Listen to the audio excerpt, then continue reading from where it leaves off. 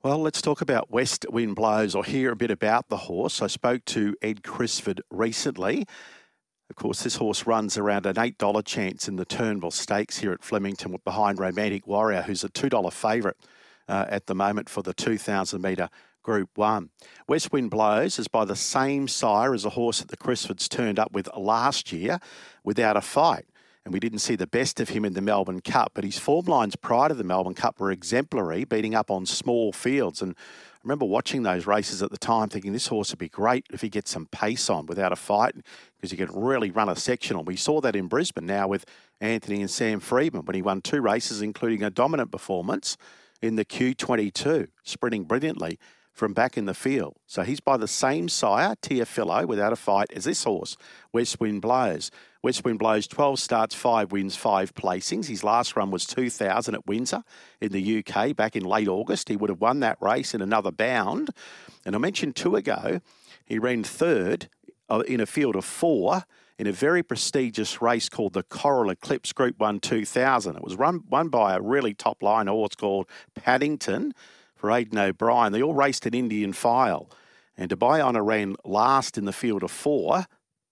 And this horse ran third.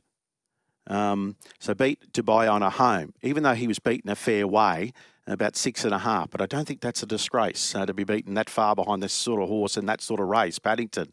So anyway, let's hear from Ed, because one of the first questions I did ask him, can you compare the two?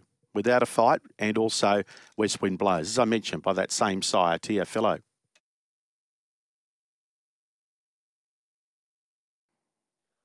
Well, I would say they're roughly the same sort of horse.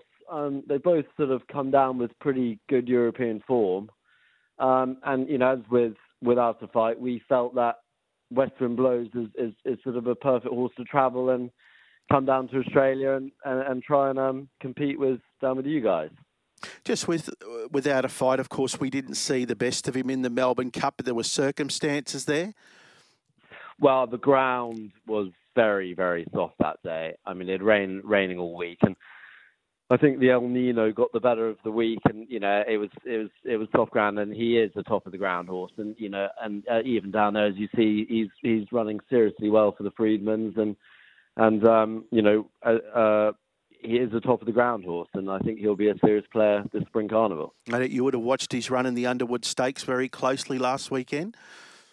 Yeah, I watched it. You know, it's always quite hard when he had a bad draw and he was quite far back, but he finished very well, extremely well, and you know that should set him up for a really nice run in the Caulfield Cup. I think I heard the Freedman saying they're going straight there. Tell me about this horse, West Wind Blows. His record, 12 starts, as I said, 5 wins, 5 placings. What you see on paper and some of his replays look very good. Just to give us a bit of a profile on the horse, please, Ed. Yeah, look, he's a really nice gelding. He's a strong travelling horse, and he's got some, you know, really, really nice form. He's won a couple of Group 3s here this year and last year, and you know his placings in some really top races. You know, he's running like this year. He was second in the Hardwick to Pile Driver, who. You know, Pile Driver is obviously a King George winner and, you know, a really, really top-class horse. And then he went on and finished, you know, third, 6 lengths behind Paddington, who's probably one of the best 3-year-old around at the moment in Europe. So, you know, he's got some good form. You know, we just felt he'd be the perfect horse to sort of, you know, come down and support, you know, the Spring Carnival. In the Hardwick, he did lead in that particular race, and when he was headed, he rallied, didn't he? Yeah, you know that was over a mile and a half at Ascot, and it's a stiff mile and a half at Ascot. It takes some getting, so he stays really well, and you know he's got a big heart, and he will always put down a fight, and he really rallied that day, and you know he wasn't beaten far at all. But he's you know he's a really solid horse who tries his best every race.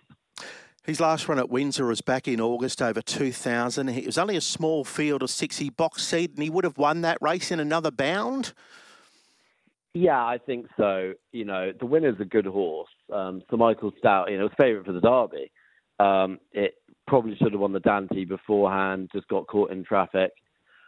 And we also, because we had won a Group 3, we were carrying £3 penalty, or I think it was a £5 penalty, and with the 3-year-old weights, we're basically carrying £10 more than him. So, I think you run the race again, we could have won that race, but we just felt he was just due to go into quarantine to come down to Australia, and we just felt that was the perfect track to run him at, just to sharpen him up before he heads down. Some comments from Ed Crisford about West Wind Blows. So to convert that into our language, last start he had 61.5, and Passenger, who he would have beaten in another bound, who Ed mentioned has got very good form lines, had 57. So this horse had 4.5 kilos more than Passenger. Last start beaten narrowly at Windsor over 2,000. So what we know about him and what we're seeing with him, he goes forward. And so too does Romantic Warrior and a couple of others here in the Turnbull Stakes. Quite a few of them obviously sit in this particular race. It appears Goldman won't get a start, one of the go forward, but a lot of them do sit in this race. So these couple of horses that are hard in the market certainly will be in the top 4. You would think 4 or 5 runners settling down, West Wind Blows and also Romantic Warrior.